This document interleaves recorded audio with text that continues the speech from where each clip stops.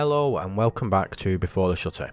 My name is Harley Bainbridge. I'm a portrait and conceptual art photographer from Manchester in the UK, and this is my podcast where I talk about photographic theory, some book reviews, work that I've been doing, updates on my website, things like that. Just kind of anything to do with photography apart from tech and gear reviews, because it just doesn't interest me, to be perfectly fair. Sorry. Anyway, I wanted to say a big thank you to my few listeners out there. I don't have a massive audience yet, but it's really nice that people are taking the time to go through my back catalogue and listen to my older stuff. And if anyone wants to get in touch, I'll leave my contact details in the description. So if you've got any feedback on how I can make the podcast better, or anything that you'd like to hear about or talk about, I'll leave the contact details in the description of the podcast episode. So after the long introduction, I think we'll get on to what I want to talk about today, and that is the subject of reading photographs. So for those not familiar with the term, what does reading a photograph mean? Well, essentially it is going beyond what our initial impression of the form of imagery is. So be it through social media, news, newspapers, advertisements, billboards, anything that you see basically which contains an image, going beyond that initial impression of what we feel about that image and understanding how it makes us feel that way. So it might be recognising the influences on our own existence. So it might be our upbringing, education, experiences, anything like that can taint an image one way or another. It's also understanding historic influences on that image. So what does the colour processing evoke emotionally or intellectually? What does the clothing a portrait subject wear, how does that influence us? Does it make a difference if he's in a newspaper versus being on Instagram? Does it make a difference if it is created by a person of colour versus a person who is white? Does it make a difference if it is someone who is commissioned by a government to investigate something, or someone who has done it off their own back? All these very complex and wide-ranging influences can change a photograph in thousands of different ways, and the reading is recognizing all those different influences and essentially seeing how it can influence the image and what the result of that is. So is it that those influences driving an agenda which is positive? It might be an agenda which is classed as not being positive. It might be that it is to support a report, in which case is that report of positive or negative endeavour. Once you start looking at photographs and other imagery in that way, you'll find it comes naturally that you start to question what the purpose of the photograph is, how it can be improved, how it can be better balanced to represent what is actually going on in the world, and how we ourselves can avoid getting negative connotations from what we are shown, or negative influence from what we are shown. That really leads into why you should read photographs. So there was a very famous quote by Molly Nahy, who I'm sure I'm probably pronouncing the name wrong because I've still never really heard the official pronunciation, but the quote was that roughly, because I don't have it in front of me, sorry, that the ignorance of photography will be the illiteracy of the future. And it was very prophetic in a way, where we are now living in a world where the vast majority of information we gather is in short visual snippets, whether that is through social media or through 24-hour news. Everything's broken down into its simplest form, and generally, much in the way that we read much more from body language than we do from actual vocal language, we infer a lot of information from a short caption and the photograph attached to it.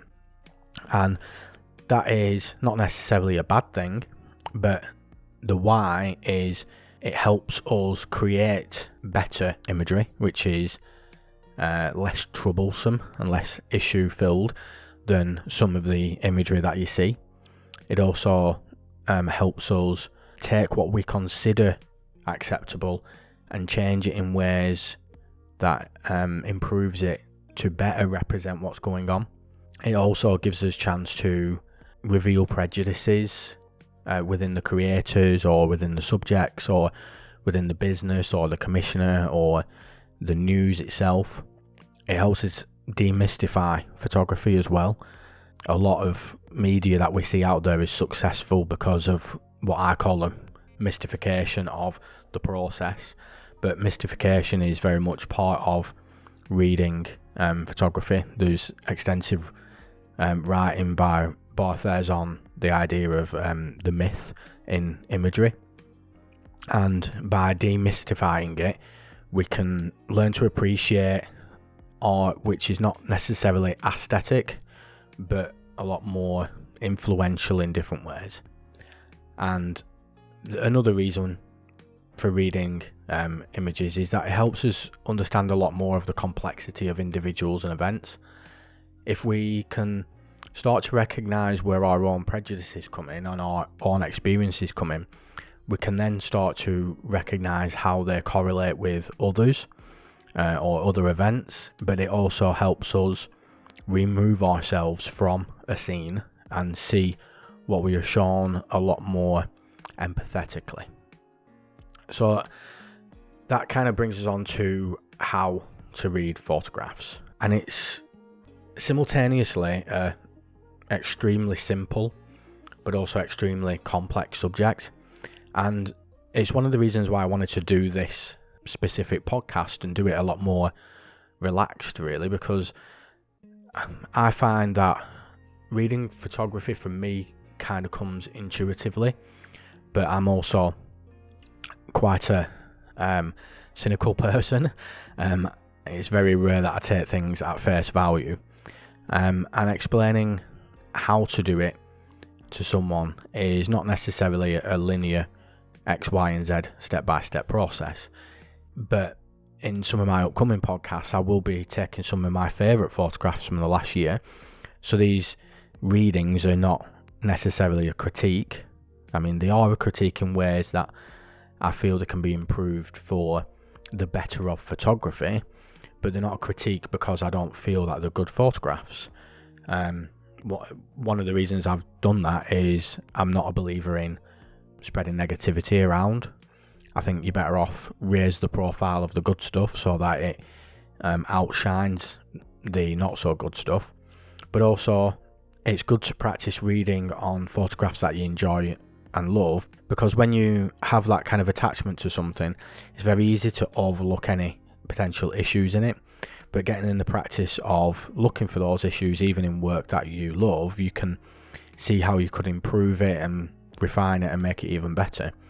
One of the things that I don't do is I don't tend to read my own work, and that's because the creation of the work is my own process, and the reading of it in the post production is pretty much my selection process. So if I've gone through that process of finishing and presenting a piece of work, I've generally done as much as I can without outsiders' intervention to prevent misrepresentation and problematic imagery. And that's not to say I haven't created work what is poor. You know, there's sections of work that I have no interest in following up on purely because it's not been effective, and sometimes I might have cleansed it too much. But at the same time, I reach out to my peers to seek feedback on any work that I have created where it might be potentially problematic, or it might be I've overlooked something or misinterpreted something, and it's that feedback that I get what helps me read my own work. But that also helps me develop my skills in reading others' work. So I think I normally start off reading a photograph by first looking at the big picture, seeing what the image looks like, how the people are positioned, the clothing, the colour treatment, the overall grading of the image, the composition of the image, but then also looking at what objects are in the image, what animals, what the scene is like, what type of bricks are the buildings made out of, what type of bricks are the floor made out of, what caption's been attached to it, what medium is it in. And from those, I pull on my own personal experience, but also some of my learned experiences. So for example, there is a film called Paris, Texas, and I wrote an essay on a single frame from that film, or a behind the scenes photograph. In that, I was looking really for what correlations are between Paris, Texas and Paris, France, and what objects and composition would lend itself across both to tie the two together. But then it was also looking for things that I were expecting to be there but weren't there, or things that looked part of the scene and seemed natural but didn't fit in with what I knew about the particular scene. And essentially that's what reading photography is. It is seeing each individual part and seeing how that individual part affects you or influences you. You might come from a background where there's a particular connotation associated with a mouse, for a random example, but it's something which to me it just means a mouse, but to another culture or gender or experience, it might represent something mythically.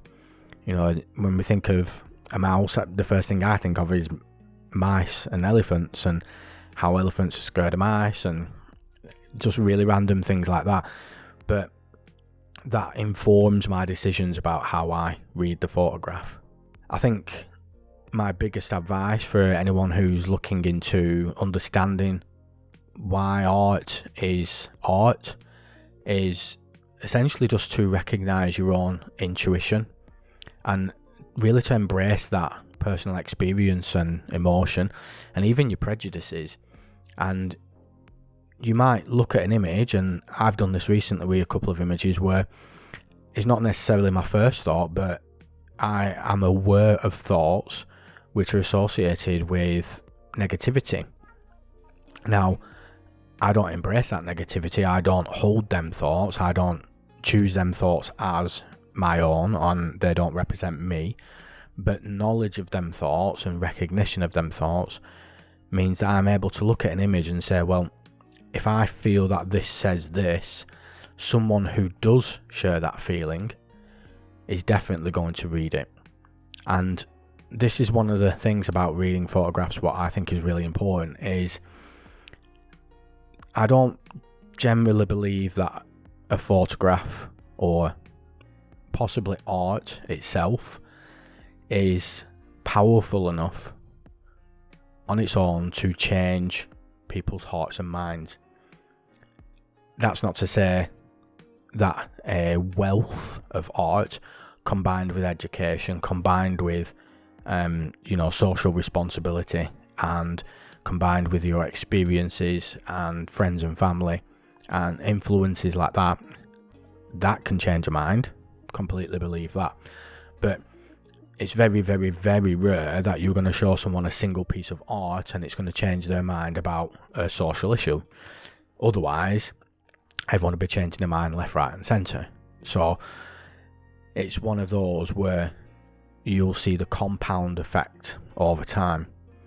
And the point of that is that the vast majority of art communication and visual communication is going to embed the idea or expand the idea that you already hold. And this is where you can show a photograph to someone who has one belief and show the same photograph to someone else who has a different belief, and both will have a different reading. Now, that's not to say one is right and one is wrong, but it might be that one is positive and one is negative. It might be one is for community and one is against community, or it might be one is for one community and another is for another community. And essentially the photograph or image or art is achieving the same goal with both sides, but in different ways. And I think this is most prevalent in modern media, where one group can look at the news and say this shows how mad it is, and the other group can look at it and say this shows how good it is.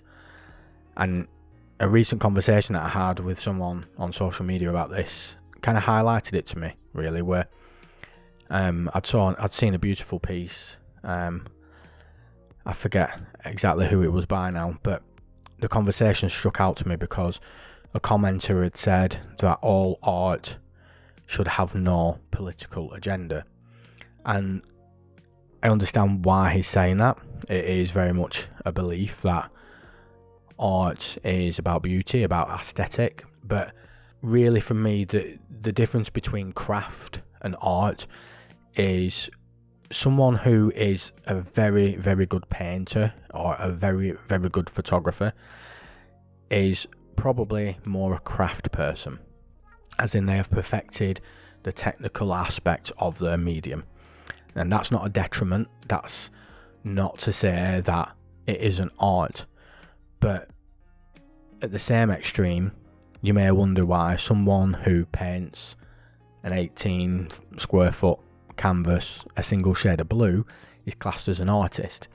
And for me, that is because art is more about the communication of an idea, and the better the artist, the fewer attempts, the fewer strokes, the fewer colours in that case that are used to achieve that goal, the better the artist. And in some ways people share that view, and in some ways people don't.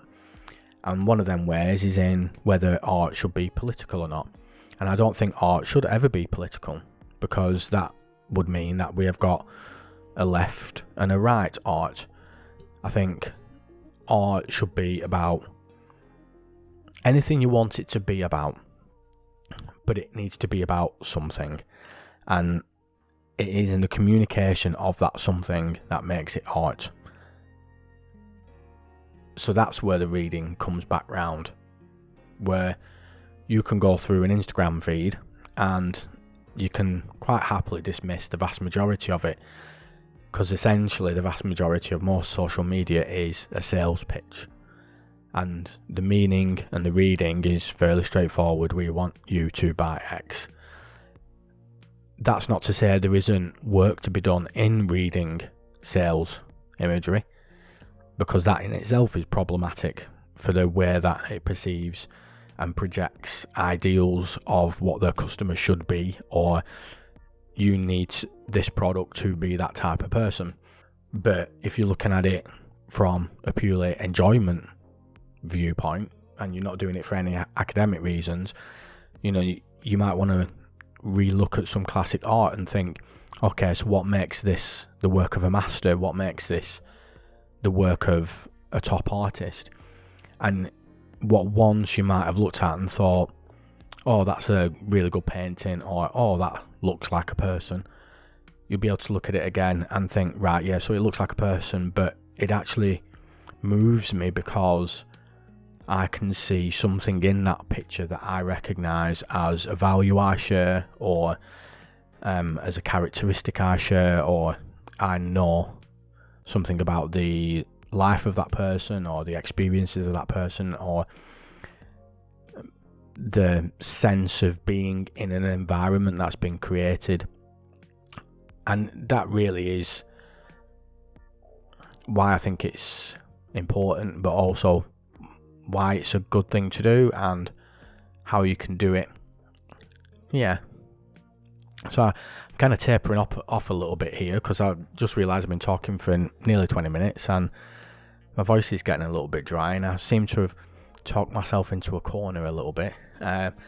So my next kind of few podcasts are going to be readings of photos, and they're not going to be academic, they're not going to be understandable, they're going to be quite relevant and timely. I've taken them from work over the last year, but it's more a case of me being able to speak openly about, one, being myself, my interpretations, my understandings, my reactions to things, and to taking that and sharing that recognition with people who may be similar to myself. And in a way, it's the only way I can talk about different issues in the world is through what I know about photography, and how I hope that my own work will improve and reflect those changes in the world and in myself and the way I think. And at the same time, I hope that those who do choose to listen and maybe join in with looking at the images and looking in the same way that I do, that maybe they can then start seeing that in other work and even create better work for themselves, because now they can see the obstacles that they might face as a creator, as an artist. So I'm coming to an end because you can probably hear my voice is going. That's mainly because I've done this podcast like 3 times now, and every now and then I get to a point where I just stop and cut it all out and start again. But I think after trying it for about an hour, it's about time that I just put it to bed and put it out there. And if you guys like it, brilliant. If you don't like it, let me know and I'll re-record it and I'll try something different next time. But either way, thank you very much for listening, especially if you stayed right to the end of this. And I look forward to delivering you a new episode towards the beginning of next week. And I'll pop links in the bottom for getting in touch if you've got any feedback, but also I'll put links in the next one for the image that I'm going to be reading. So you'll be able to look at it if you want at the same time, or you might be able to look at it, at another time and reflect on it. But yeah, thank you very much.